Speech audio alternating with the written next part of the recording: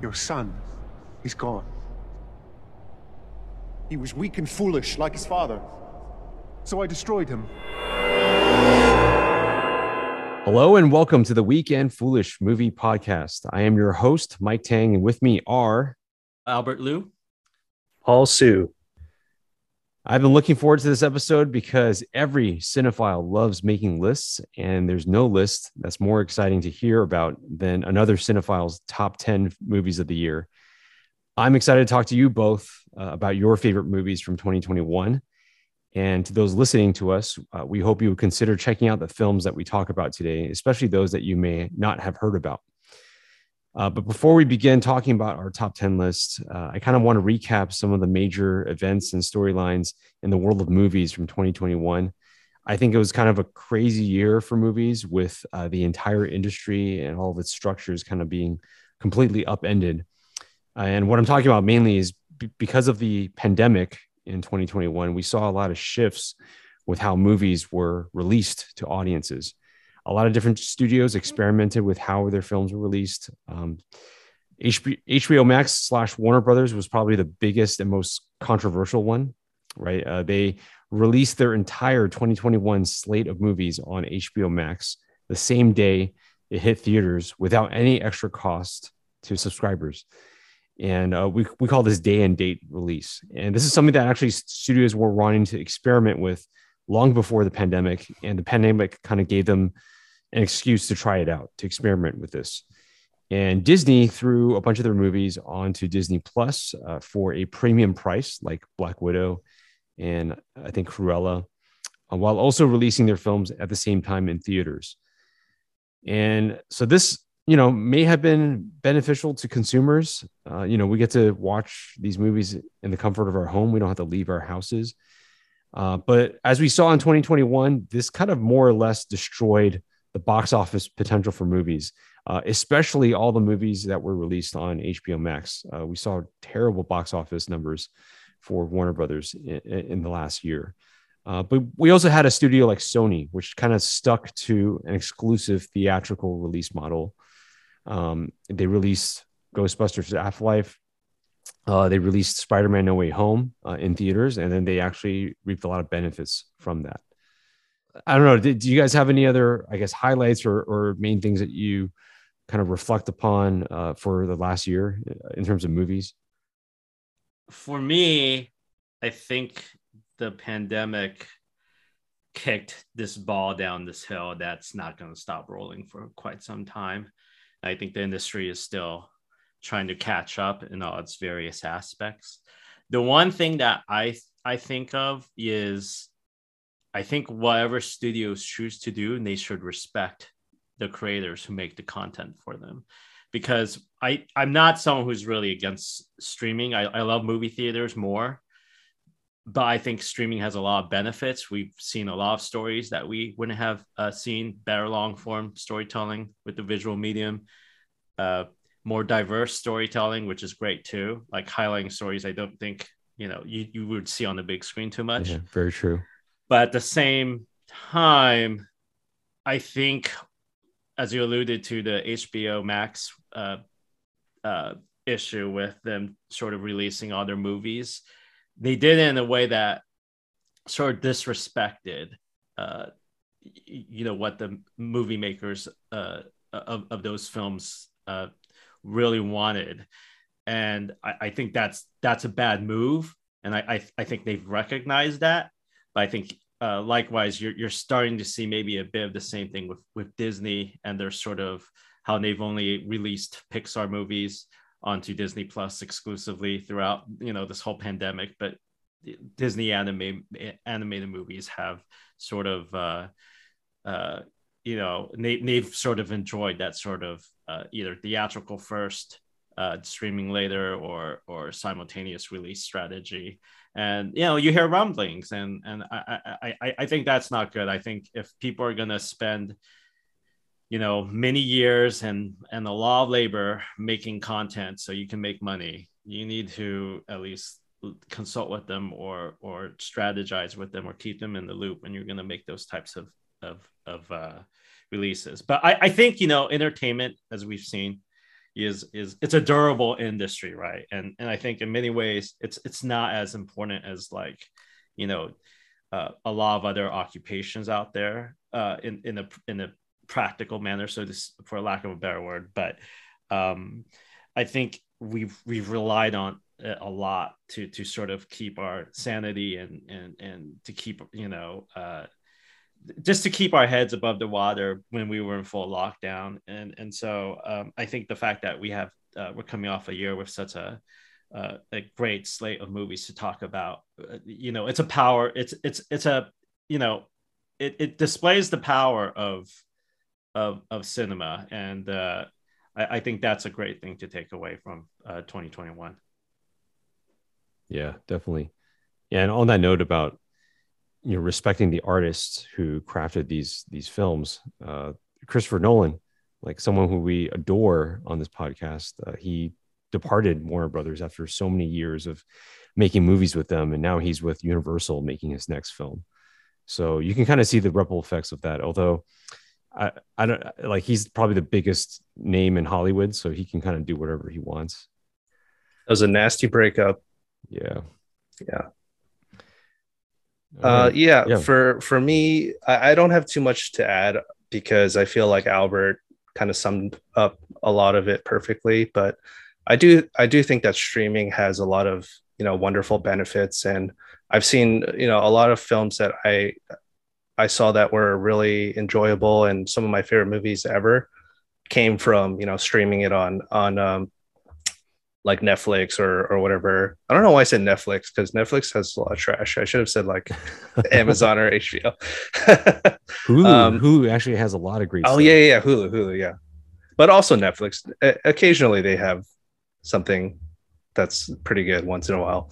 But yeah, like I think just streaming is the future. And it's funny, just last night I was talking about Rush Hour with some of my friends, and we were just, you know, quoting like "fight like a man" and like all the you know, all the goat parts about Rush Hour. But, you know, just reminiscing on the fact that a lot of us saw it because it was in rotation on TV all the time, like TBS or whatever, and just thinking about how, like, yeah, that's how the majority of us used to watch movies back in the day, apart from going to the theater. Like, it had to be on at a certain time, and sometimes you would only catch the tail end of it and be like, oh yeah, I'm going to sit down and watch the rest of this. So I feel like, you know, even though there's a little bit of nostalgia to that, there is so much more power to the viewer and to the creator on the streaming platform. And I feel like they can do a lot of wonderful things with it. But, you know, just going back to whenever I see like a really good movie on streaming, like usually one of my first reactions is, man, I wish I saw this in theaters.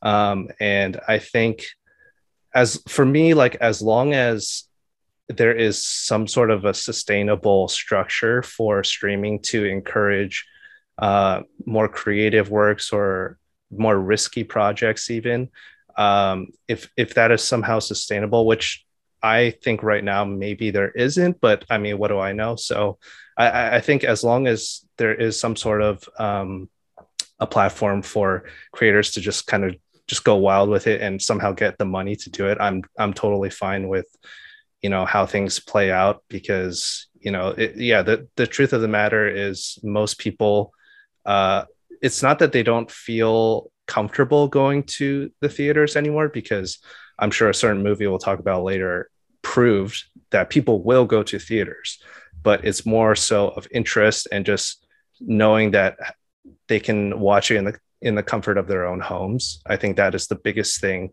that is keeping people from theaters, as opposed to like, oh, I just don't feel safe because of COVID or whatever.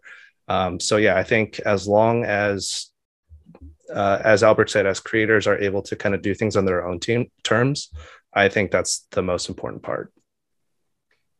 Yeah, thanks for that, Paul. And I think just to add on to what you said about streaming making things accessible to people, I think a lot at the end of the year, this happened in 2020 as well, but a lot of the prestige films were released directly onto streaming, especially Hulu. I mentioned Hulu earlier, but like HBO Max as well this year kind of joined in on it.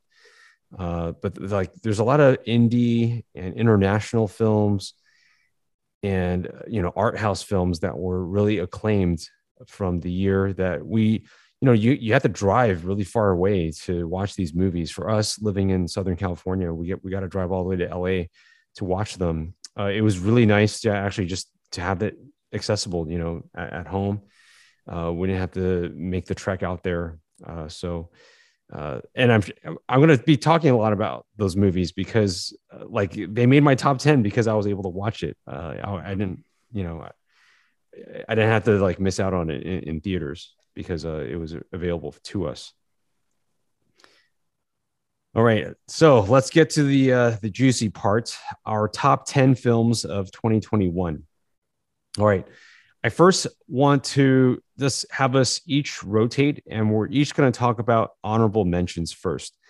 These are a few movies that we couldn't fit in our top 10 list, but we still want to recommend it to whoever's listening and to each other in case we haven't seen them.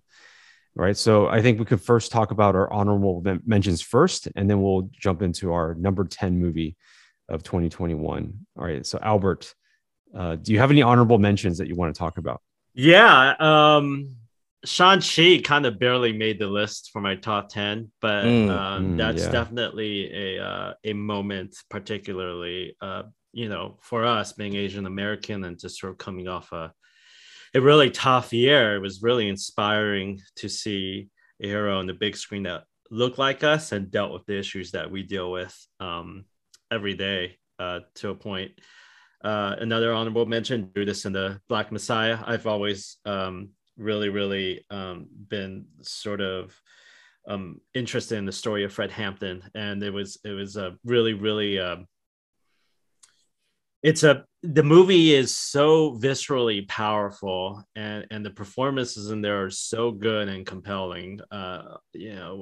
Almost like you can just, when Hampton's out speaking to his followers, you kind of feel like you're in the room. I think what it says about how far the relationship between law enforcement and the African American community hasn't come since he was assassinated is really interesting in light of recent events. Another honorable mention would be Belfast. I know it's a little sentimental and it tries things that feel like it's been done before, but I do take it as a personal story from Kenneth Branagh, and I think its whole thing about how neighbors can suddenly turn against neighbors, and that can happen anywhere at any time, it feels more relevant to me the more I think about it. In fact, I think if I had to relist it, Belfast would probably also be another movie that inches close to my top 10. Another movie from photographer Jimmy Chin, and I can never say his wife's name, but Chai Versali, I forgot, I'm not saying her right, but they came out and they did Free Solo a couple of years ago, and they did this documentary called The Rescue, released through National Geographic, and it's about the Thai cave rescue, and it's incredible. Like, I thought they couldn't make anything that was as nerve-wracking as Free Solo, but they got really close with The Rescue. And No Time to Die. I know it's got some flaws. We've talked about that in our podcast, but I think we'd be hard pressed to sort of find a character with that long of a run and on the note that character has for that character's arc, and that's something that's never been done in the long history of the James Bond franchise. And another recent addition would be the Mitchells versus Machines. I think Sony Animation is on the right track here. They're making movies that are really energetic, really funny, and they don't seem to be limited to a certain art style, and they'll throw everything at the screen, and I really enjoyed it. Awesome, thanks. I saw most of the movies that you listed, and I agree with everything that you said. I didn't get a chance to check out Judas and the Black Messiah. I know that was released on HBO Max, and I never got around to it. But thanks for talking about it. I definitely want to check it out. All right, Paul, honorable mentions. All right. Well, I only have one honorable mention, so.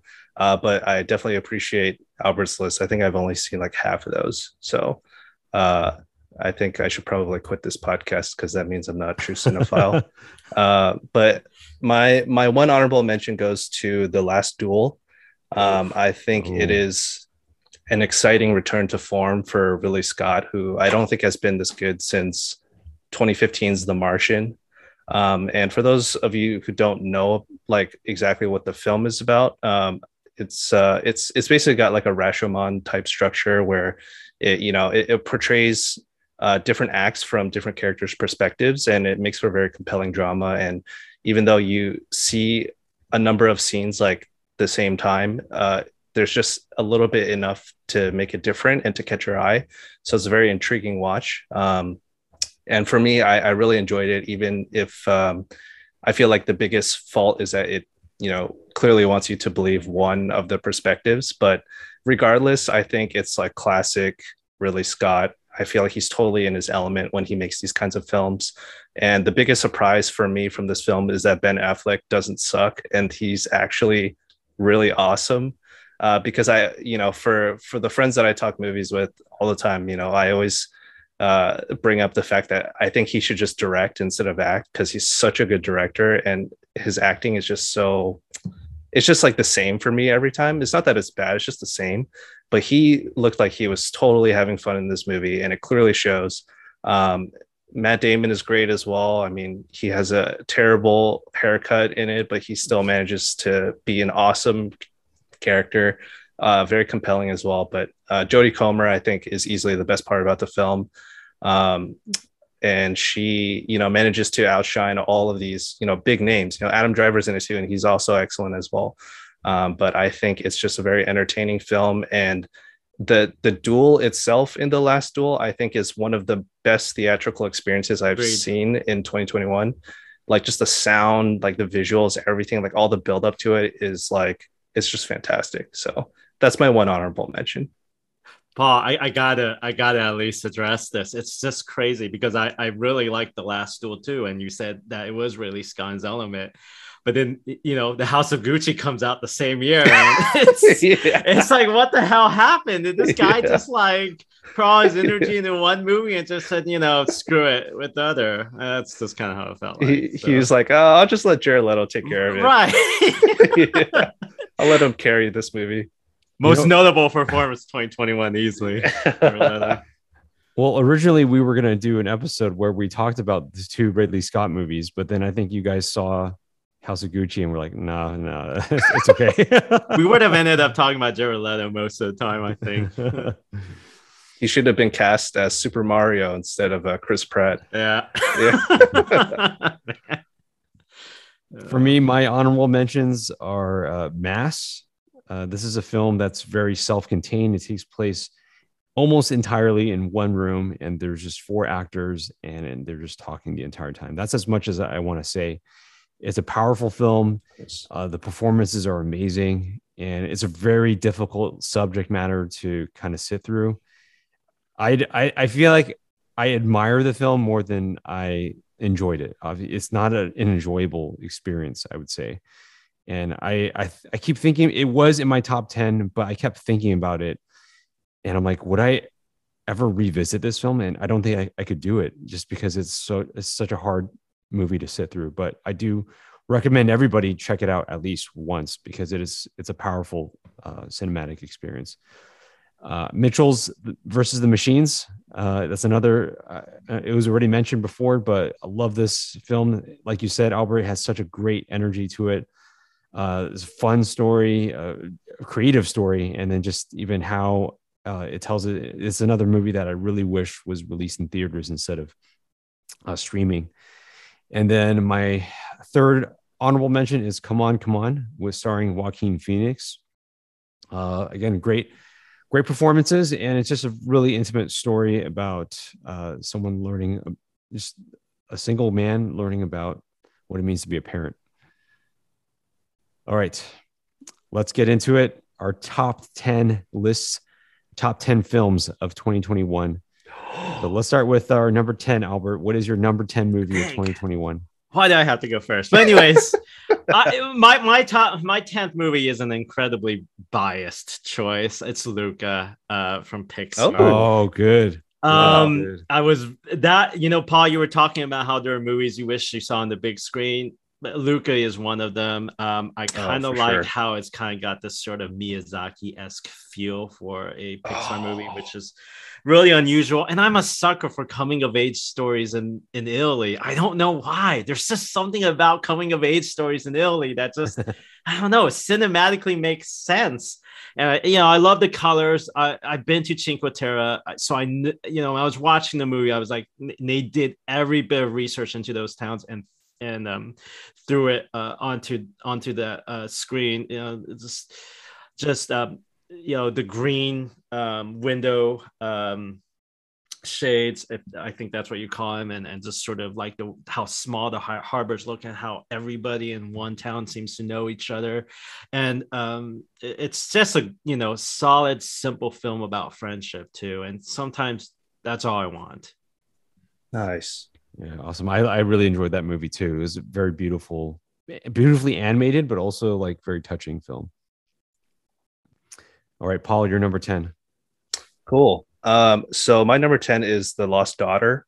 And The Lost Daughter is Maggie Gyllenhaal's directorial debut, and it's based on a novel written by, I think her name is Elena Ferrante. And before I talk about the movie, I just kind of want to talk about Elena Ferrante in general. I think she's a very interesting figure because she is an author, like primarily like an Italian author who writes Italian, novels. And apart from her editor, no one knows who her real identity is. So she's kind of like Banksy, I guess, where, she's just completely anonymous. And I think that for that to be like real in our generation now is like freaking crazy to me. Like, I just don't understand how someone hasn't been able to like dox her or something, be like, oh, I know who this is. But anyways, so she primarily writes novels about, it's funny that Albert kind of alluded to this already, but like coming of age, like Italian stories. So I've actually been watching a show on HBO Max called My Brilliant Friend. And it's literally like a coming of age series of girls who grow up in 1950s Italy. And it's a very honest and like vulnerable coming of age story.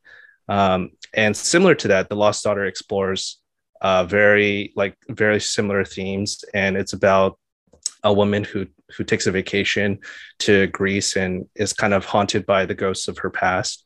And, the film explores the hidden burdens of motherhood and how it can break people who just aren't ready for it. And, it's a tough watch, but I also feel like it's really impactful to watch it from, obviously I'm a man, so I'm not able to understand the female perspective as not nearly as much as I think I do. But seeing this film, it really just opened my eyes. And Olivia Colman and Jessie Buckley both play the character of Leda, who's the main character in the film at different points of her life. And I think just seeing how it explores these themes of characters who don't have it all together in a world and a culture where they're expected to, I think is really compelling. And both Jessie Buckley and Olivia Colman are really good. I think Olivia Colman is probably gives the better performance, but I think she also has a bit more screen time. But yeah, I mean, I don't think I'm not really the type of person who believes that men can't write female characters or that women can't write male characters. I think they totally can, as long as anyone has the insight into the human soul. They have the capability to create something that's personal and relatable. But I do think that this movie, this specific perspective of motherhood, is something that can only be truly fleshed out by a female director. And I think, The Lost Daughter is a really strong first entry for Maggie Gyllenhaal. I'm excited to see what she does next. But this film was very unexpected for me. I didn't really expect to enjoy it as much as I did. I don't know if I'll watch it again just because of, the subject matter, but I think it was a really compelling film from Netflix, no less. But that's my number 10. Awesome. That is a movie I did not get to, unfortunately. That was on my It's watch my list. Same here. Yeah. All right, my number 10 is a film called Flea. It's an animated documentary from Denmark. It tells a story about a man from Afghanistan who flees his country when it plunges into civil war. And it just kind of talks about his arduous journey as a refugee and trying to find home and all the difficult circumstances that he gets into. It's an insane story for people like us who live in America who don't deal with anything remotely close to that. But this is such a common story, I think, for millions of people around the world. And so I thought this film was an engrossing experience. It just told his story. And I'm grateful that it got to be told. This is a rare film that got nominated for Best Animated Film, Best Documentary, and Best International Feature. So wow. It's a rare trifecta. So that's what kind of caught my attention. So I just wanted to check it out, and it was really good. Yeah, that's definitely something I want to watch sooner than later.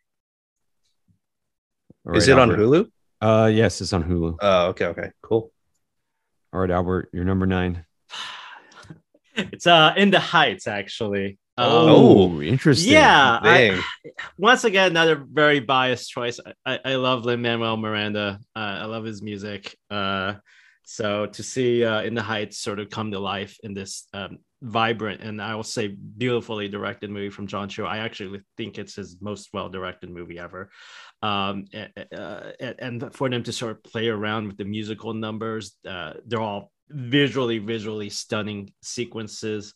And also another coming of age story where people are at a crossroads about what they want to do with their lives and how much of their identity is going to be reconciled with what they want to do is sort of like their story.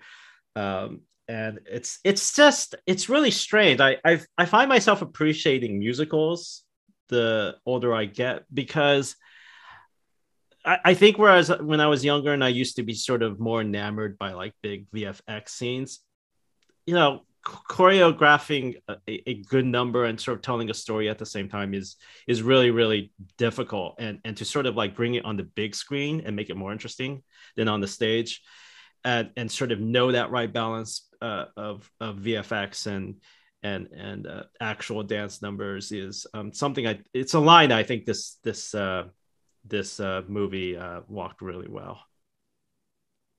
Awesome. Yeah, another HBO Max film that I didn't get to. Yeah, same. I'm also not that big of a fan of musicals, but if it made your top 10, that definitely makes me a little bit more interested in watching it. Yeah, I told you guys in our chat that like this year I copied one of our friends' movie watching schedules where I planned out like 3 classic movies from different genres that I would watch every month. So the month of March is actually musical month for me. So that's why I watched Sound of Music and The Umbrellas of Cherbourg. But yeah, I mean, I'm not really familiar with the genre either. So, but watching those films has made me a bit more interested. So maybe I'll get to In the Heights. Yeah, those 2 movies are great. I love Umbrellas. That's yeah. That's all I have to say about the music. I don't want to say too much, but that ending still hits me when I think of it. Don't say anything because I won't say anything. Yeah, Mike, you gotta see it. It's a pretty strong ending for sure. All right, Paul, you're number 9. All right, so my number 9 is a small independent film called Spider-Man: No Way Home. I won't speak about this entry too much because I will probably leave it to you guys to talk about it later. I'm assuming it's on your guys' list. But no. This film, I mean, regardless of how many issues I have with the MCU and with like how Disney makes blockbusters, I mean, at the end of the day, it's undeniably fun and entertaining. And even though Tom Holland isn't my favorite Spider-Man, but I think he has the 3 most consistently good films in comparison to the others.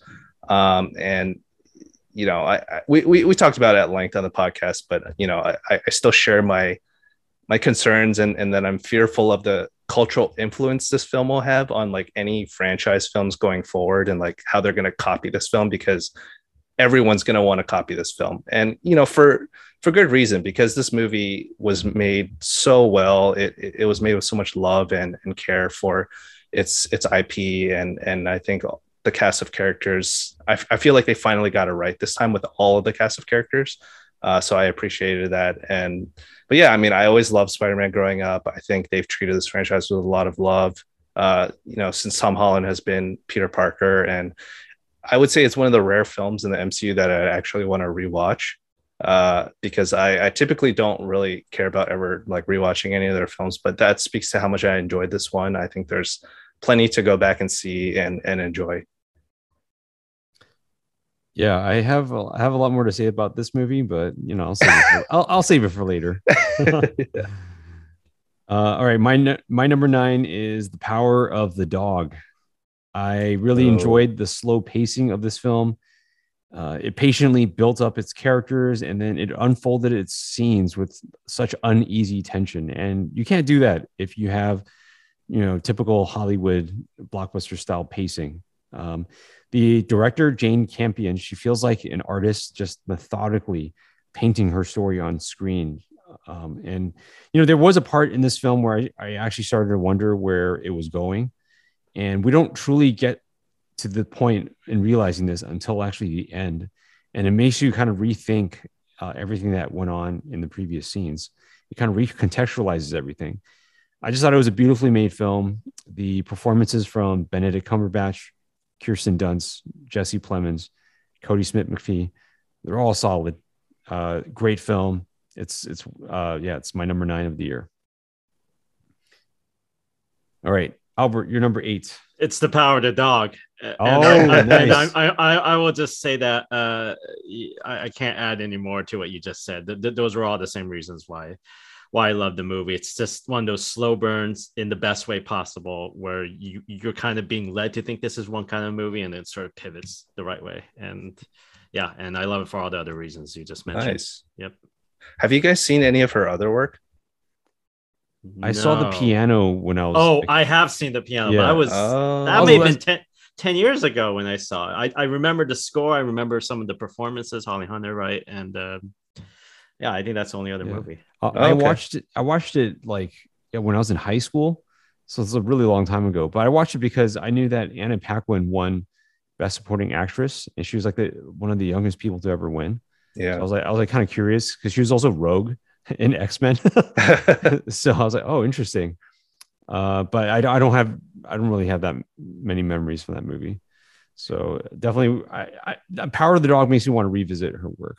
And from my understanding, like she essentially came out of retirement to make this movie, because I think the last time she made a feature film was like over a decade ago. I could be wrong, but I remember reading that it's been like a really long time since she made a film. So it must have been really cool for people who are like big fans of her to like see her come out and make this movie, and it's like making waves in the award circuit. So yeah, I saw The Power of the Dog. I don't like it as much as you guys, but I think it was a very unexpected film for Netflix to make or to produce. It was definitely one of those films where, even though I didn't like it that much, I was like, I kind of actually wish I saw this in theaters, because it was very beautiful. And it's always good to see. I like it when movie couples or when real life couples are also movie couples. So I'm a fan of Kirsten Dunst and Jesse Plemons. That was cool.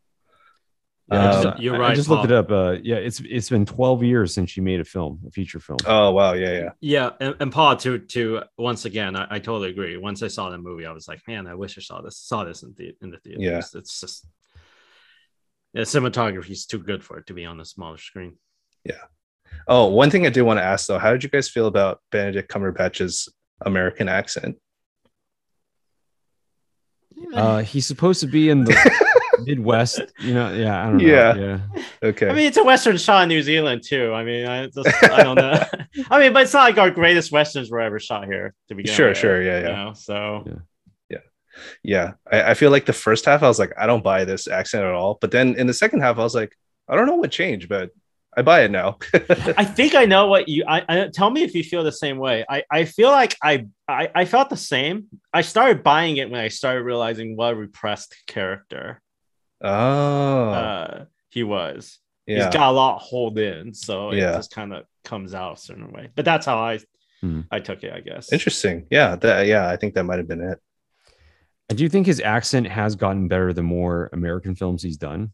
Because I remember when he first started, it was like unbearable. Like you could, he's like Liam Neeson's American accent. Yeah. Yeah, you could tell he's a British guy. But then I don't know. By the time he got to Avengers, I'm like, geez, like you can't tell that he's British anymore.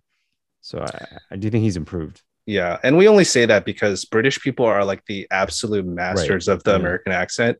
Yeah. So I just like at this point, I assume that anyone is that I don't know of in Hollywood is British because they just always have like perfect accents. There are heroes now, or superheroes. So, almost. So, Yeah, seriously.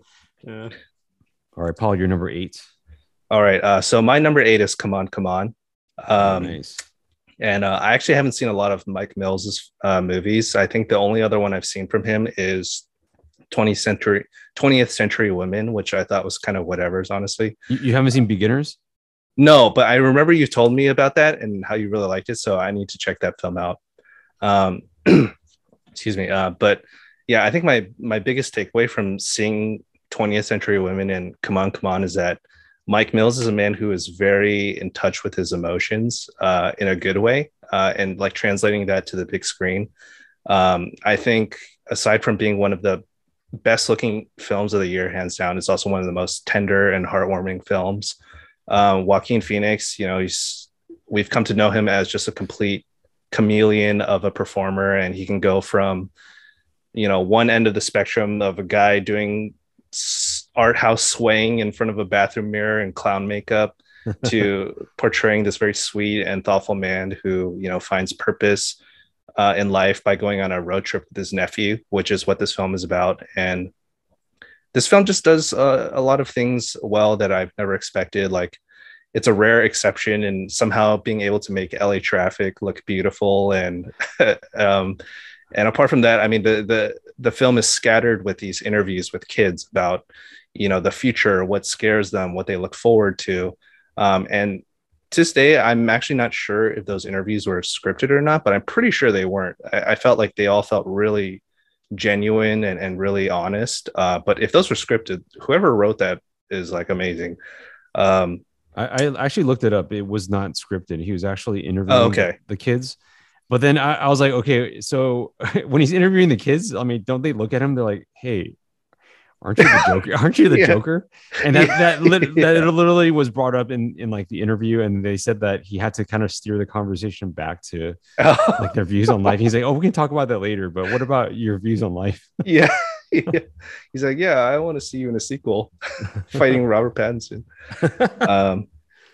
But yeah, I mean, we all know that Joaquin Phoenix is great, but Woody Norman, who plays the young boy accompanying Joaquin Phoenix, is also really good. And of course, he's British, if you guys didn't know, but he's like an amazing, like, a really good kid for performance. And I think it's honestly pretty hard for child actors to tread the line between being like insufferable and like to like a kid that feels like manufactured and like not a genuine character. So, but I feel like he treads the line like really well.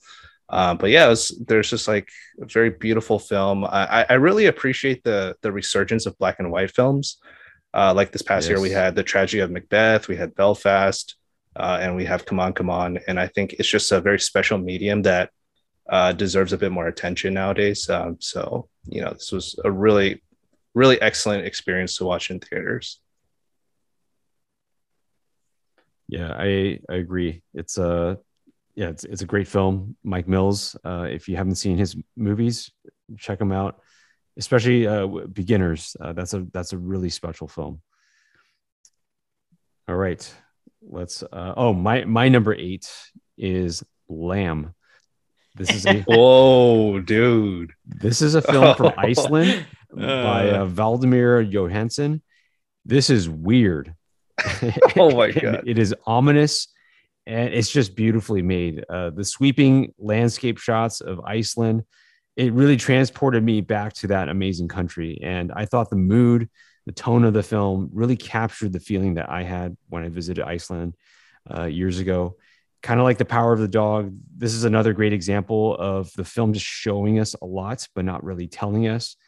Except this is a really weird and twisted version of that. I don't want to say too much about it, but we're left to interpret and really dissect what the film shows us. And there's, like I said, there's just a lot of weird stuff going on that we can unpack. And I think this could be, Lamb could be a huge turnoff for a lot of people because of its weirdness. So I get that. But if you do like weird, unsettling films, this is definitely one to check out. Dude, for sure. I hope one day you're able to convince someone to watch it and they have no idea what it's about. Like you don't even tell them it's weird. Just tell them, oh yeah, I really enjoyed this movie. It's fun. Hey, you like Iceland, right? This movie takes place in Iceland. Yeah. I sometimes, I was talking about Luca earlier, but sometimes I kind of wonder if traveling to a place outside of where we live kind of like it might, how do I explain it? Like it enhances that movie for us in some way, right? I mean, of course we can't help it, but sometimes I feel like that can happen. So. Yeah, for sure.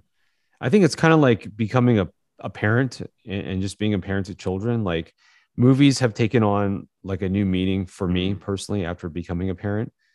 I think of one movie, like Place Beyond the Pines. Like I love that movie before I had kids, but then after having kids, it completely changes the meaning of that film. And after watching it again, I love it even more.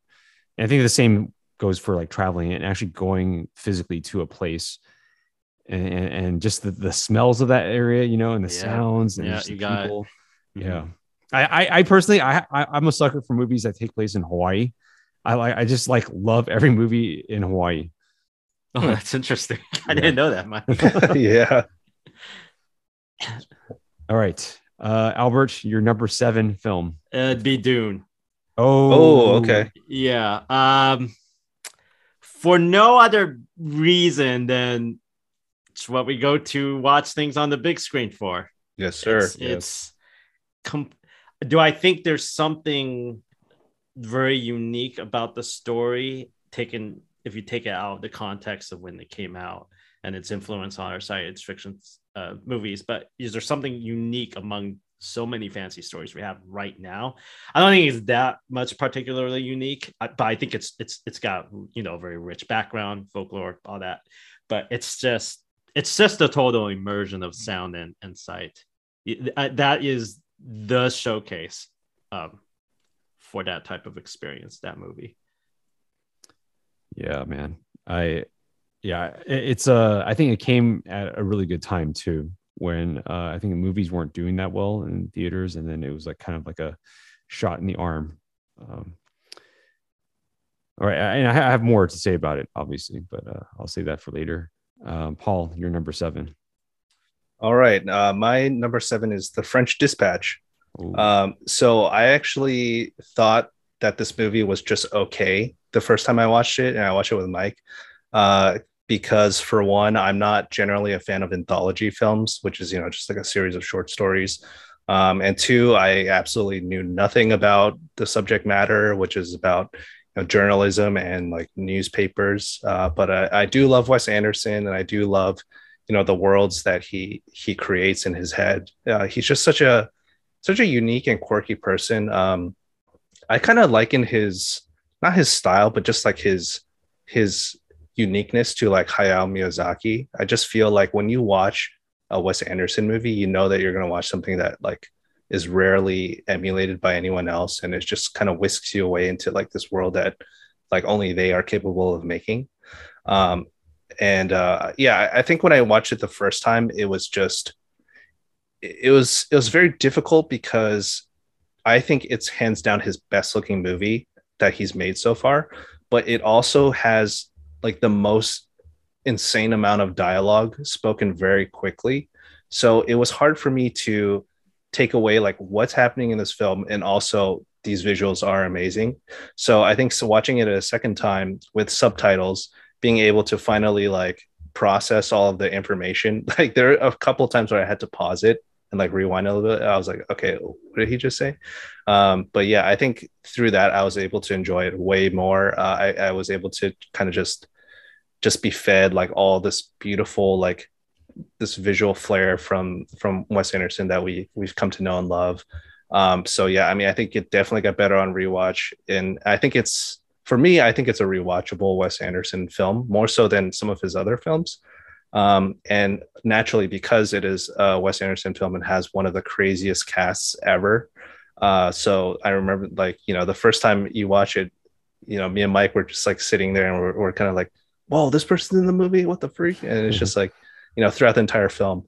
And it actually makes me want to, quote unquote, no trailers his next movie's cast list, which I think is really hard for us because we talk about movies like all the time and share like headlines with each other. But I hopefully can go into his next movie not knowing a single person that's starring in it, because I feel like that would be really fun, because I'm sure he's going to have like an insane cast. But yeah, I think just the visual aesthetic of how this movie is played out, kind of like reading a newspaper, but, you know, watching a newspaper in a sense, I thought was very creative and I thought it was really fun. Yeah, I really liked French Dispatch also. And then I agree with you. It was hard to follow at some points because there's just so many words. The output of words is just insane. Yeah, yeah. And so I definitely want to revisit it again with subtitles. I think that would help a lot with the experience. Confession time, guys. I only started watching it. I haven't finished it. I haven't got beyond. No. I'll finish it. I would love to talk. Yeah, it's on HBO Max, I think. Yeah, so. Yeah. Oh, nice. Yeah. Well, speaking of HBO Max, this movie thankfully was placed on HBO Max. My number 7 is Drive My Car. Oh, this is a film from Japan by Ryusuke Hamaguchi. It is a 3-hour-long meditation on tragedy and loss and the role that art plays in the self-mending process. And it's just, I love how gentle this film approached this really heavy subject matter. And it just patiently navigates scene by scene how the main character processes grief, but not overtly. You know, it does it in such subtle ways. I just feel like it's very Japanese in that sense. I did watch this movie in 7 different settings. I kind of treated it like it was like a TV show almost. It's hard to have a 3-hour block, you know, in a schedule. But, you know, so I really want to actually go back and revisit again. I'm sure if I did, I think I would appreciate it even more so. And you know, to be honest, like, I'm grateful that it was on HBO Max so I could watch it. But at the same time, this is another reason why I hate streaming, because it allows the audience to do this to a movie. And for me, like, I'm like a purist, right? I don't like doing it, but I just can't block out 3 hours of my life, especially when it's a movie that's available at home. So I really wish I caught this in theaters, but unfortunately it was never playing near me. It was always playing in LA or someplace like super far. So I'm sure like the power of the movie was, some of it was a little bit diluted by my viewing experience. Yeah, I am surprised that it didn't hit theaters for us, because we generally get all of those types of films too. So there's nothing you could do, man. Yeah. Well, at least we have this, right? It's better than not being able to see it. For sure. Yeah. All right, Albert, your number 6 movie. 6 is West Side.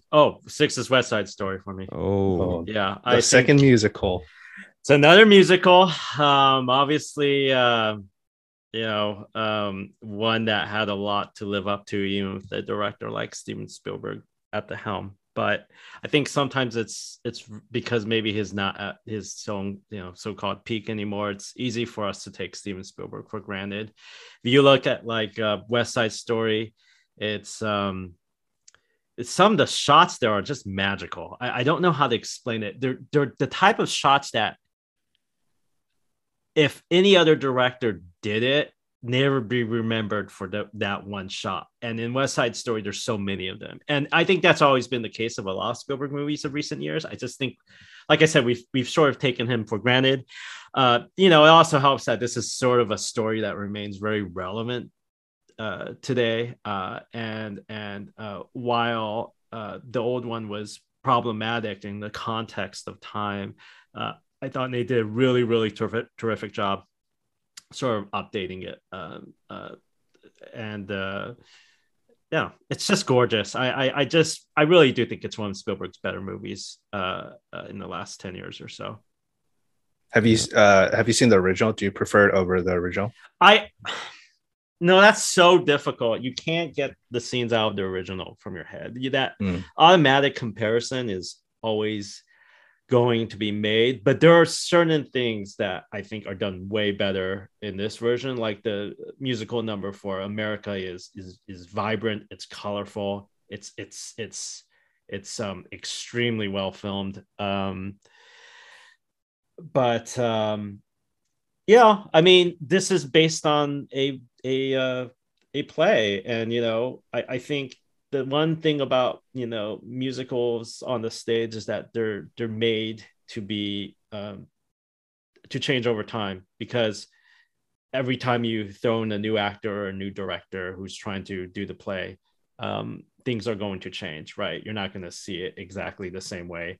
And I kind of like how that movie sort of continued the tradition, but sort of through cinema. Nice. This is a movie I started watching. I didn't get to finish it in time for this podcast. So Yeah, I haven't seen it either. yeah, but I think since I wasn't able to finish it, I think it sounds like it's worth going back and watching the original first and then watching the new one, just to be able to compare. All right, Paul, you're number 6. Okay, my number 6 is Licorice Pizza.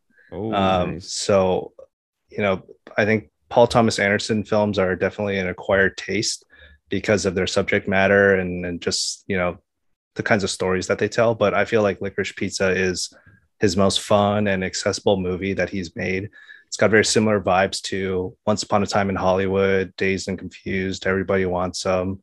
And it's just a fun piece of Americana for, California in the 70s, specifically, I think San Fernando Valley. And I think the two leads, Cooper Hoffman and Alana Haim, are both stars in the making, especially for Alana. I can definitely see her pursuing a career in acting full time if she wanted to, but of course, she's in the band with her two sisters. But yeah, I mean, they were both fantastic in it. I just really enjoyed the whimsical nature of the film and how it makes you reminiscent of the time in your childhood where you could just kind of do whatever you wanted without caring. Granted, I wasn't opening like multiple businesses as a teenager, but it did bring me back to, like the vibes of summer vacations, hanging out with friends. And it was just a really well-made hangout movie that is very funny at times. Awesome. Albert, did you ever get a chance to check this out? No, I haven't, but it's also on my watch list. I'm sorry, guys. I just keep getting distracted by like movies. Like I was telling Mike earlier, I saw The Lost City just today. So, well, yeah, I mean, I haven't seen like most of the movies on your list. So, all right, my number 6 is The Worst Person in the World. This is a film from Norway by writer-director Joachim Trier. Hopefully, I'm pronouncing his name correctly. But this is about a young woman who's going through a difficult transitional phase in her life. It's about the relationships that she has during this period of time. The film is so funny. It's so creative in how it expresses the angst and being stuck and not where you want to be and not knowing where you're going. I felt like the performances by the two lead actors, they're just extremely charming and likable. It really makes me want to revisit the other films of the director's filmography about life in Norway. Norway just looks like such a great place to visit. This is kind of like another round from last year, which it made me really want to go visit Copenhagen in Denmark. So yeah, great film, so much fun. I can't wait to watch it again and show it to my wife. Nice. All right. Next up is Albert's number 5. Ooh, now we're in our top 5. 5 would be Drive My Car for me. So I did get a chance to see it in theaters, and I was completely, for lack of a better word, hypnotized by the entire movie and by what Mike very well described as sort of a meditation on grief. It's sort of like bit of a demented up. I don't know if demented is the right word, but there is clearly like this whole prologue that sort of talks about the main character and his, relationship with his wife at the time that isn't obviously up, but it's almost like a self-contained movie in itself. And you're so drawn into by it. And I hope I'm not ruining this for anyone, but when the credits start rolling at what was it like? Opening credits. Yeah, the opening credits on the 40th 40 minutes in. Mark, I was like, holy moly, we're just getting started. And I think other than having a great cast that you're sort of just, you're sort of drawn into each of their journeys as well. I think it was appropriately set in Hiroshima because Hiroshima itself is a cool town, but it's also a city that experienced the rebirth after the atomic bombings. And I think it always holds that part within Japanese culture as a symbol. It was just a very touching movie and also very poetic, the way things just kind of were able to start at one point and sort of come back full circle. I wish I could talk more about it, particularly its ending, but and how it relates to our times. But maybe that's something we could get back to near the end of this. Yeah, there's so much to talk about in that movie, and I've never seen any of Ryusuke Hamaguchi's other movies, but it does make me intrigued to watch some of his other stuff. I want to mention The Worst Person in the World and Drive My Car are two movies from 2021 that have COVID as a part of its story, which I thought was really interesting. Yeah, because you don't see a lot of American films. I don't know if I haven't seen any that have COVID as a part of its story. I mean, you're right. I mean, I know there's a comedy in Netflix that talks about a film crew, and it's like getting locked down while they're trying to make a movie. But you're right, there's not many movies that are set during COVID. But I think it's an interesting choice to sort of include, COVID as being a part of the time of those stories, because I think for many of us, this period of time is also a time of transformation. So maybe that's why they're both in there. So I think there's Kimmy from Steven Soderbergh, where the movie takes place. I'm trying to forget during about COVID. That. Yeah, I didn't get a chance to see it. Yeah, I haven't seen it either, but I just know that it takes place during the pandemic, and I think I think when the pandemic sort of was first beginning to happen, I think there was an Anne Hathaway rom-com about with Chiwetel Ejiofor. Yeah. But it's called Lockdown or something. Yeah. But those are movies about COVID. But I think what you're saying is because The Worst Person in the World and Drive My Car are just movies where they're like, well, there's nothing we can do about this, so we're just gonna have COVID in our movie now. It's it has nothing to do with the pandemic itself, but there's just scenes where you're like, everyone's wearing masks. Yeah, so they're just like us. They went through it just like us. Yeah, that's a good point. All right, Paul, you're number 5. Okay, so my number 5 is Dune. Nice. So we've talked a lot during our podcast about how this was an insanely ambitious film to make, and so I won't reiterate too much, but I definitely think that out of all of the films I saw in 2021, this film had the most potential or to go wrong, the most to lose. So, luckily they put it in the hands of Big Dinas, because dude, that man is on an absolute streak, starting with Arrival and Blade Runner 2049 and now this. And thankfully, thank the gods, we're going to get part 2, to Dune. Because I remember it wasn't until the day the movie came out that they were like, okay, we've greenlit part 2, because no, actually they waited, I think, a week after the opening weekend or something. Oh, okay. Yeah. It was so we're just oh my gosh, what's going to happen? Yeah, that's right. Oh yeah. I think you're right. Cause when we did the podcast, I don't think we were sure if there was going to be a part 2. So, thank goodness that there's going to be a follow-up sequel. But yeah, I mean, I hope that Denis Villeneuve doesn't get tired of making sci-fi movies, because I feel like he is the guy right now. Like, I love Christopher Nolan. He's my favorite director of all time.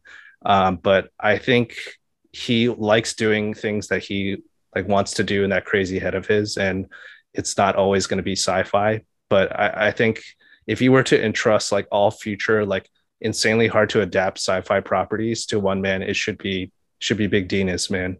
So I mean, the film has some of the best visual world building. It has incredible production value, and it's just so hard to put all these difficult ideas onto the movie screen. I mean, this movie just has so much going for it. I mean, Hans Zimmer's score is crazy, immersive. Timothy Chalamet speaks perfect Mandarin. It's just amazing, dude. But yeah, I mean, I feel like we can all just breathe a sigh of relief knowing that he's working on the second one and that he's able to fulfill his vision for this book. Because I think there's like talk of a third film, which will go over the contents of the second book. So we'll see. I mean, the reason this film isn't higher is because it's clearly a part one, but I'm very excited to see the rest of it. One thing I want to add to that is that, when I was a kid and I always like looked at the science fiction book section of, Barnes and Noble or something like that, you'd always see like a cover of a small spaceship or a small person and then something really big in space, right? I feel like Dune is, that movie where every frame captures that feeling of like looking at a cover, that sort of sense of wonderment and scale. And for sure. Yep. I love this film too. I agree with everything you guys are saying. My number 5 is Tick, Tick, Boom. I don't usually like musicals. I think I mentioned this already, but the story for this film just really resonated with me a lot. It's about the dream of making it big, working your butt off with a passion project, but then that ultimately goes nowhere. You're never guaranteed a hit. And so that really spoke to me. I was really entranced by Andrew Garfield's performance. I was shocked that he put his heart in. I mean, that he trained him. He took singing lessons in preparation for it for a year, and so I felt like this performance, he really put his heart and soul into it. And to me, he's the best actor of 2021. And I thought the songs themselves were very catchy, and I find myself actually returning to the soundtrack often, replaying it over and over on Spotify. So yeah, loved Tick, Tick, Boom. This film has the most theater kid energy I've ever seen in any movie, but I haven't seen a lot of musicals. So the funniest review I saw on Letterboxd about this was, "I'm so glad theater kids got their Black Panther." yeah, I saw that one. So got true. A lot of likes, yeah. All right, Albert, you're number 4. Worst person in the world. Oh, nice. Yeah, it beautifully said in Norway, but I feel like it's the story that could be told of any millennial in any city in the world. This sort of feeling of not quite knowing what you were meant to do, or trying to find meaning in trying a bunch of different things and thinking you can be unique, but sometimes they're just those hard events in life that sort of get you to sort of slow down, put things in perspective. And I thought that movie embodied all of that while doing it in one of the most, creatively, visually creative ways. Every 10 minutes, we were seeing something like different or new or fresh. It probably has my favorite film sequence of the year too. And kudos to the people of Oslo for getting involved in that and making that scene happen. It's really nice to see, when films become a true community effort. And well acted as well. Definitely spoke to me being where I am, and there's nothing but good things to say about that one. Awesome. Yeah, I haven't seen the rest of, or the other 2 of the Oslo trilogy films from Joachim Trier. Have you guys seen any of them? Nope. No, but watching this movie makes me want to check them out. Yeah, for sure. Cool. So my number 4 is Drive My Car. So I've never read the works of Haruki Murakami, and we talked about earlier. I haven't seen any other movies from Ryusuke Hamaguchi, but I heard that Murakami's books are like really incredible.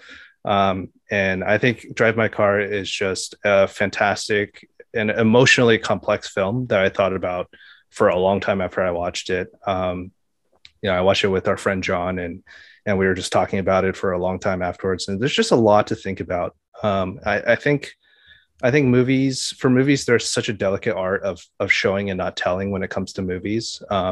So, I mean, just to bring back The Power of the Dog, I feel like it's very competently made, but for me personally, I felt like it showed too little. So someone who I guess is more clueless like me, I was like, what's going on here? But I feel like with Drive My Car, there's so much dialogue. It's 3 hours long, and that's all they do. They talk. But the most interesting thing about the film is what isn't said, what's implied. And I just feel like the film is so rich in its subtext. And it made me think about how people cope with grief, with regret, and how people reconcile it as they try to move on with their lives and with their careers. And I just thought it was an affectingly introspective film that really got me questioning a lot of things. And just as a piece of like cinema, I feel like that car is like so sexy. That is one of the coolest cars I've ever seen in a movie. And it made me want to be a better driver, but I still suck at driving. So I was joking with Alice when we saw the movie that the red car is that red. So when you see it drive on the free among all the cars, you can, easily spot it. But there's one thing I forgot that listening to you, Paul, reminded me about the movie that I forgot to mention, which is I love this sort of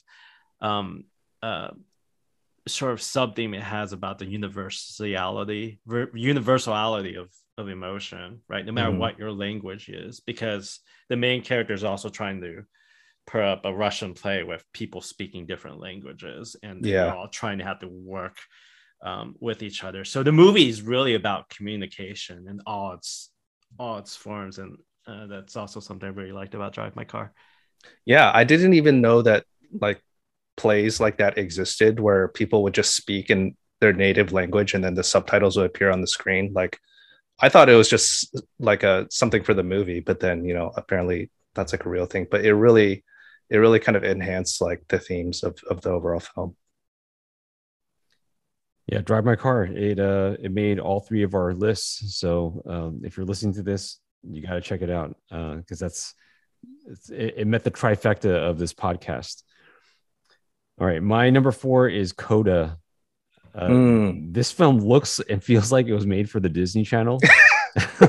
It's very Hollywood cookie cutter type formula, but man, the performances are so good. The storytelling just immerses us in the world of this deaf family, and it makes it all work so effectively. It's a film that has so many touching moments. It moved my wife and I to tears. It's deeply heartfelt. And I can't recommend it enough. It's such a great film. And I feel like last year we had Sound of Metal, which was also about the deaf community. And so I'm glad we got another one that kind of pushed it a little bit further with just long extended scenes of just like American Sign Language, and then we're just kind of reading the subtitles of what they're communicating with each other. And I think it kind of showed us unique perspectives because the actors in this film are deaf. So it gave us a unique insight into their life and what it's like to just have parents who are deaf and then an older sibling who's deaf. And there's something about sign language too, just watching Sound of Metal and Coda and even Drive My Car. There's sign language in that film, but just I think the rhythm of how they sign and the impact that they make with their hands, it's just, I feel like there's so much emotion in that. And so I have a feeling, we're just going to see way more performances like that. Really feels like Apple TV is sort of coming onto its own this last year, by the way. Yeah. With Coda and then Ted Lasso. Yeah. Yeah. I mean, for the reasons that you said in the beginning, like the reason it's not on my list is because I feel like I watched it like 20 years ago on Disney Channel. but at the same time, like I completely agree with you. It's like it's so well made.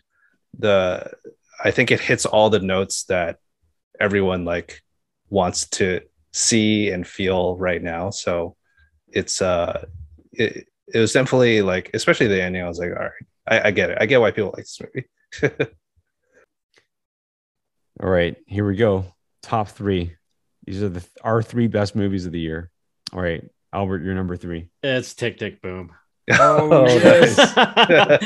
I don't know what to add to what you've already said about Mike, other than it's a wonderful directorial debut and very impressive directorial debut from Lin-Manuel Miranda, and Andrew Garfield delivers one of the most heartfelt performances I've seen this entire year. It's not just a great performance; it's a great performance where he put a lot of heart and a lot of energy into it, and you feel it, and by extension, you feel his characters, Jonathan Larson's love of his craft and how badly he wanted to make it before the age of 30. And we've all had that where, when we're younger, we kind of, we have these sort of goalposts and we have to live with not being able to get through them sometimes, during the time we wanted to or at all.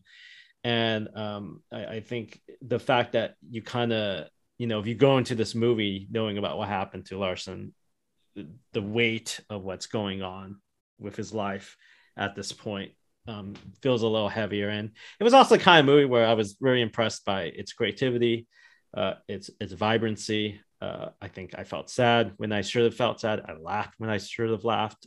So it kind of sort of ticked all those, no pun, ticked all those boxes off of kind of what I just want from an enjoyable movie and moving movie going experience, well, not Netflix experience, I guess, in this case. So yeah, the opening song just entranced me and just pulled me in. I'm like, wow, I'm on board. Like, and that rarely happens for me with musicals. Yeah, same here.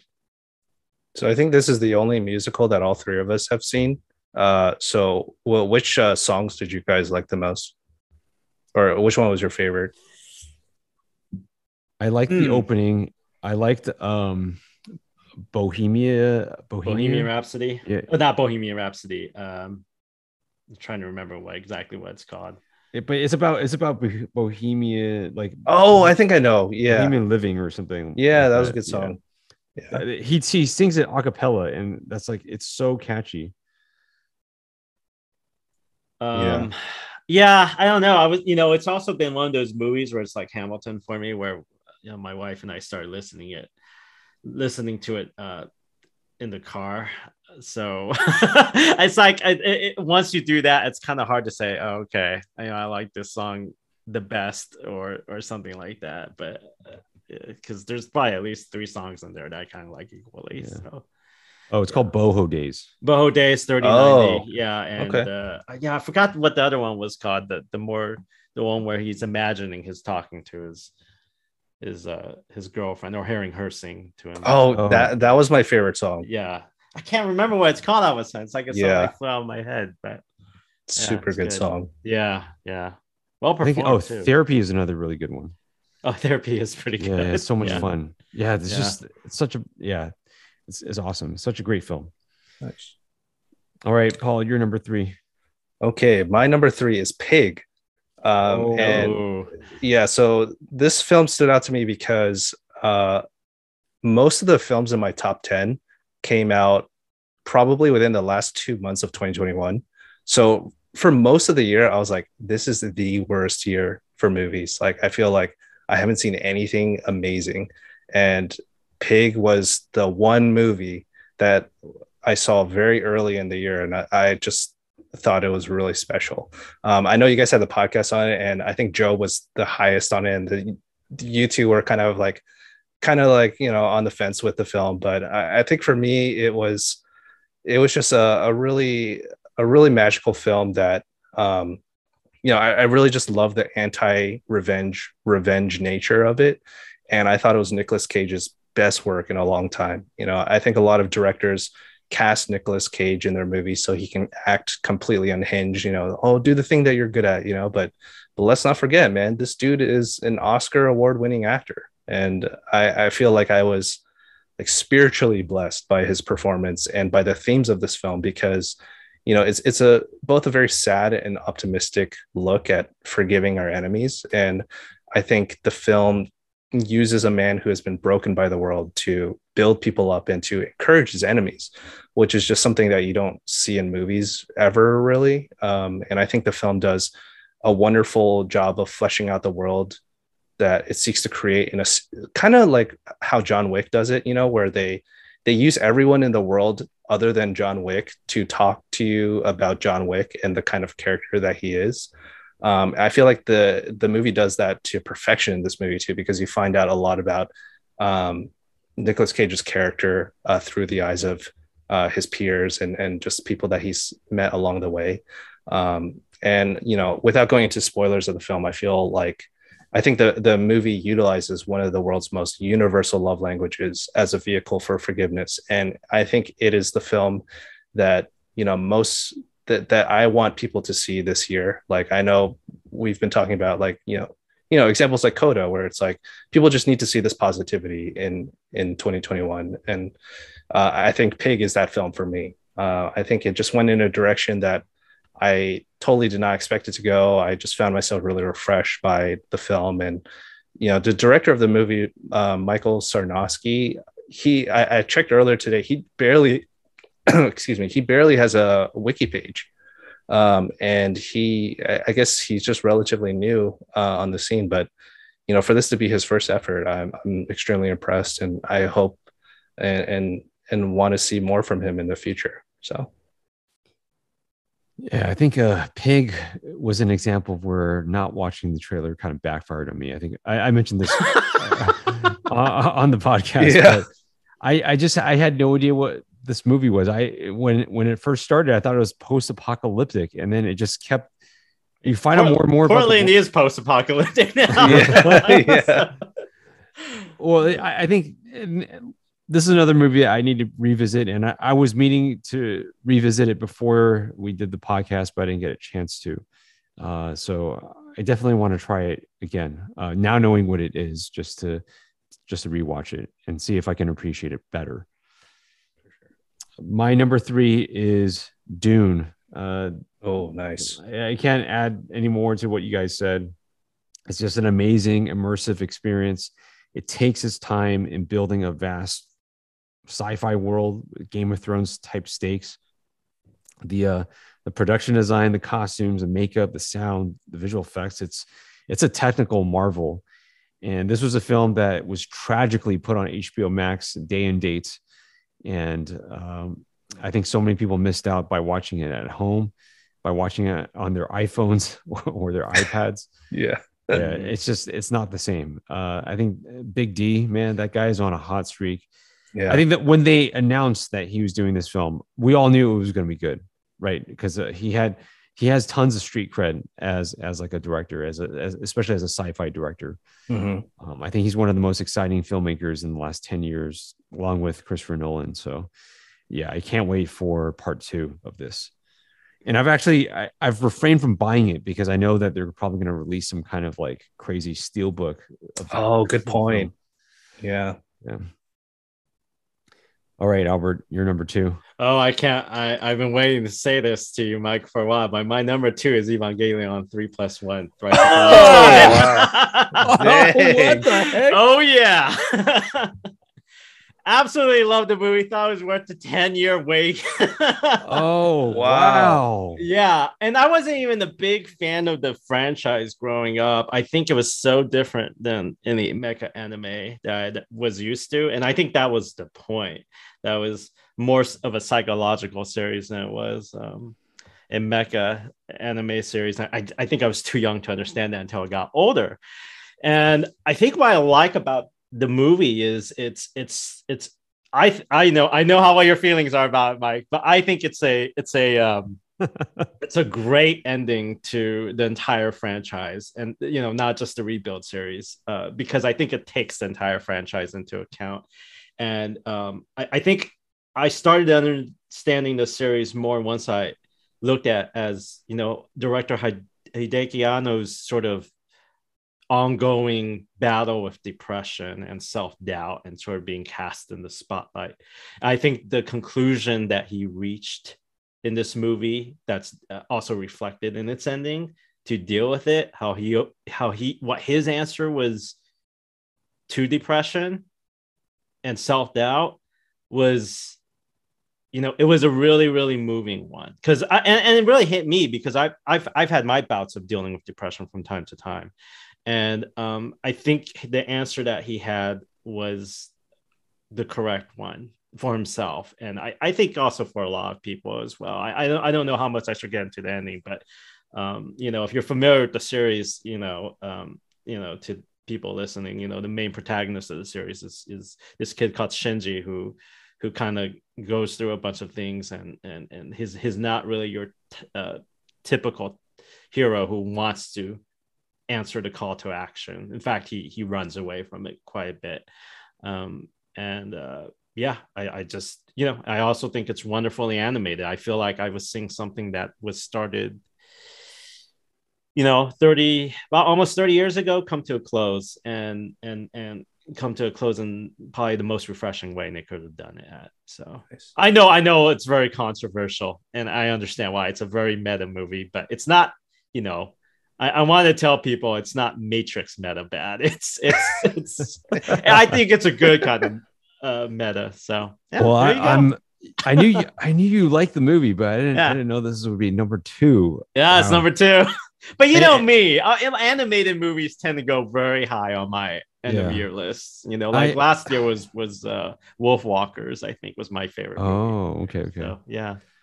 I got to talk to you about it, because I did not come away with the same feeling at all. Like I know. Yeah. Yeah. And you said you weren't a fan of Evangelion when you were younger, but I'm like the inverse of that. I was like a huge Evangelion fan. I loved End of Evangelion, and so this was just it went in a completely different direction. And yeah, I didn't like it as much. I'm happy for him that he's kind of like had this self-mending experience, and he's kind of communicated that through his art. I'm just, as a fan, I just didn't like it. So. It's a very strange type of series that's very, very tied in with its creator, probably more so than a lot of I think movies or cartoons or TV series out there. Well, I definitely want to know more about your take on it. I know you're trying to avoid spoilers, so maybe we talk about it. Yeah, no, it sounds good. Yeah. Isn't it also one of Letterboxd's like top rated movies of 2021? Surprisingly, I looked it up. You're right. Yeah. So I feel like it's not too controversial for you to like it. I feel like Mike's the one in the minority. You're the outlier, really. Mike. Yeah. Yeah. It's just the people who hate it are not on Letterboxd. Yeah, they probably don't know what it is. But yeah, I watched Evangelion when I was a kid too, and I just remember, I mean, I was pretty young, so I was fascinated with like the mecha aspect and not so much like the themes of the show. But I haven't watched anime in a really long time, but I think when both of you guys posted about it, I was kind of like, oh, like maybe I should revisit it. But then I looked at all the different movies and the show, and like maybe there's like a reboot of the show, and I was just like, I don't know where to start with this, like what's the canonical viewing. So maybe you can tell me afterwards, Albert, because I might want to delve back into it, but I just had no idea, like what should I disregard, what should I what should I see as like the creator's intent. So yeah, I wasn't completely sure, but I mean, for me watching it, it was just they were yelling gibberish for like 2 hours. But they've always been yelling gibberish. Yeah, but at least like, but this was like a new gibberish that wasn't really like, it wasn't rooted in anything, because the movies leading up to it, I just didn't feel like the setup was very interesting. It was just so, I don't know. There's a whole theory about that, by the way, but we'll talk about it. There's a whole theory about how these series connect. I felt like made sense to me, but yeah. All right, Paul, you're number 2. All right, my number 2 is Mass. I know that was an honorable mention for Mike. I mean, I don't have a lot to say about this movie, similar to what Mike was saying, other than it's just absolute emotional beatdown.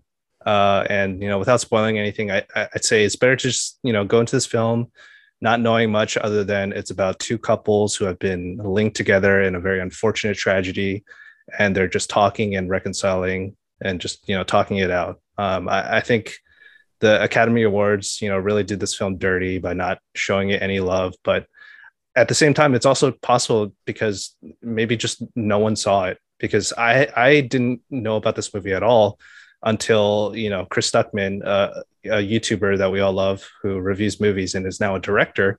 He listed it as his favorite film of the year. So that was how I found out about the movie, and I watched it. And I think personally, if I were to give the Oscar for best actor, best actress, supporting actor, supporting actress, I feel like all four of them should just come from this movie. I think everyone in this movie is so incredibly good. It honestly, watching it, I was just like, this isn't a movie. This is just being a fly on the wall in a really intense therapy session, basically. And I think that the director, this is also his first film. A lot of movies on our list come from, specifically my list, I think comes from people who this was their first movie. But yeah, this was his first movie that he directed. He acted in previous films. Fran Kranz, I think he was in Cabin in the Woods or something. But I mean, I think the fact that he didn't get a nomination for best screenplay is criminal. I think some screenwriters in the industry will never write anything as good as this. And I think similar to what Mike was saying, will I watch this movie again? I don't know, maybe, but it's not something that you're gonna crave to see one day, because it is very taxing emotionally. But I think if the idea of it doesn't completely put you off, then I would challenge anyone who is curious to see this movie, because it's just some of the most powerful stuff I've ever seen. I saw the trailer for the movie because of you two, and that's definitely on my watch list. But I also feel like I have to be ready, put myself in the particular mindset. Yeah. So for sure.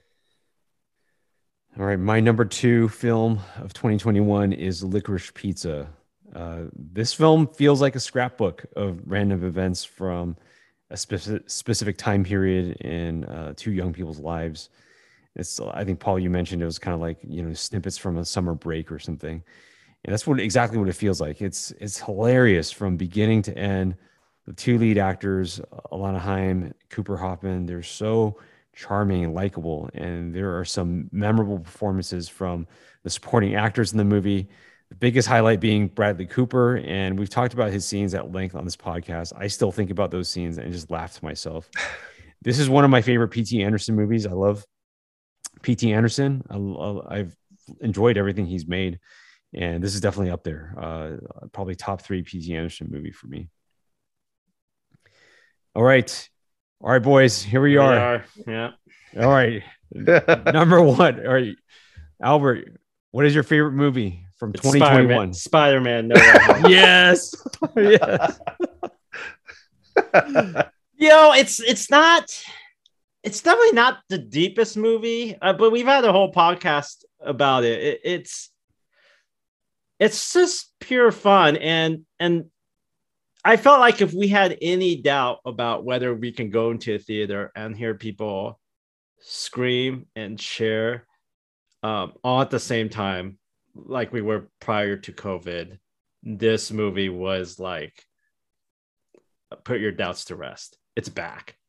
This sort of mass movie going experience hasn't died because of the pandemic.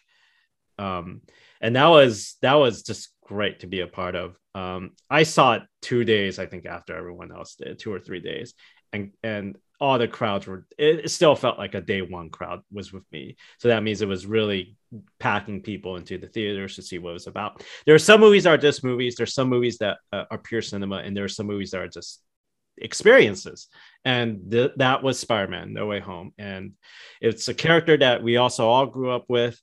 And I think I don't think there's maybe any better film other than Spider-Man 2 that sort of embodies what being Spider-Man is all about. And yeah, I saw a second time not too long ago, and I thought, well, how I feel about the movie be any different now that I don't have, cheering crowds with me, right? It wasn't. Still enjoyed it the same way. So kudos to Sony and Disney and everybody who got involved for making this awesome blockbuster during the most, and kudos to every film that came out this year that had their production upended by COVID. Everybody rose to the occasion, and I think Spider-Man: No Way Home is definitely one of those movies. All right, Paul, your favorite movie of 2021. I'm so curious. It's Spider-Man for the second time on my list. It's just kidding. No, that's why I'm glad I left it to Albert to talk about it. My favorite movie of 2021 is The Worst Person in the World. I knew it. Yeah, I think this will probably be the first and the last time that my favorite film of the year goes to a romantic comedy. But who knows? Wow, this film for me was perfectly timed, perfectly relatable for me, being in my early 30s. And, for people who don't really know too much about the film, it's a Norwegian film, and it's kind of been touted as like a romantic comedy for people who hate romantic comedies. And, I don't necessarily hate rom-coms, but I don't really gravitate towards the genre. But I think this film is really special. I mean, it centers around Yuli, played by Renata Reinsve, and how she wrestles with the issues of commitment and her ambitions to make something of herself. Like the film early on establishes that she is a very gifted person. She can do whatever she wants if she just puts like a small percentage of her mind to it. But the problem is she doesn't know what she wants. And she kind of finds herself through, the men that she has relationships with, specifically like two relationships where the men are quite polar opposites in personality, but I feel like they reflect a part of her character and innermost desires. So, like we said before, I haven't seen any of Joachim Trier's other films, but I feel like the character of Yuli that he's created so perfectly kind of encapsulates a lot of the 30-year-old crises that I'm going through. And even though I don't sleep around with different men trying to find the answer to my life's problems, I still feel like, there's so much of myself that I see in this film, for better or for worse. I think it's just a really magical experience. And seeing it, I saw it with Mike in the theaters, and just seeing that film grain and just like all those beautiful shots of Oslo. I think it was just so, such a magical experience. And I think even though I said earlier that the best performances of the year goes to the entire cast of Mass, I think my favorite performance goes to Renata Reinsve, and the main male lead, Anders Lee, I think his name is. He's really great too. He's also a practicing doctor. I found out. Yeah, which is crazy. That is so crazy that like you could like see him for a doctor's appointment and be like, I saw you in this movie. But yeah, so I mean, similar to The Lost Daughter, I'm very fascinated with characters who just don't have it all together, but they're trying to better themselves amidst all their shortcomings. And what this film does so well is that, even though Yuli goes through like a complete range of emotions in a character, where a lot of times if you saw it in a movie, you feel like it seemed really unrealistic, but a lot of it just felt really relatable and grounded. And it just speaks to how indecisive the human nature can be. But yeah, I mean, this may be a spoiler, but Yuli is not the worst person in the world, but it's a very beautiful and intimate look at how oftentimes I feel like we think we're the worst person in the world. But yeah, it was a really wonderful film, and it makes me want to visit Oslo for sure. There's two scenes that just listening to you talk, Paul, that you made me recall, and I think they may be two of my favorite scenes this entire year. And one of them is right in the beginning where Yuli is sort of like walking down the street, and the sun is setting. Oh, And yes. she's Yeah. just Such a looking great up. shot. And it's Yeah. like, man, how many Oh. times have we, when we're trying to figure out what we want next, we've sort of done the same thing. Yeah. And you know, another scene is when her boyfriend, who's a cartoonist, sees his work being completely Disney-fied into a cartoon. Just being an animation fan, I just laughed my ass off super hard when I saw that one. Yeah, For sure. Yeah, love that movie. Love that movie. Highly recommended. It's on all three of our lists, so that tells you something. All right, my number one film is Spider-Man: No Way Home. yes. What a surprise. Okay, so like Avengers Endgame, okay, this is another huge blockbuster film that kind of felt short for me in some areas. I think there are some choices that this movie makes with where it takes its story that I didn't really buy into. And to be honest, while I was watching it for the first time in the theater, I was actually getting kind of lost in it in a bad way. I think this is the entire middle section of the film, and it nearly tanked the movie for me. But like Avengers Endgame, it does so much more right in delivering big emotions, and it gives us something that we've never seen before. It's a tribute to 20 years, 3 generations of Spider-Man movies that rewards all the fans with, you know, the fan service that feels, you know, it's not just empty fan service, right? It's purposeful. It's emotionally powerful. I think people were crying in the theaters. People were cheering and laughing. This movie made me scream and lose my voice, along with hundreds of other people in the theater at the same time. It's a movie that I keep thinking about and revisiting in my head. And I just keep shaking my head in disbelief that we actually got something like this. And I'm just absolutely in love with this movie, despite its flaws.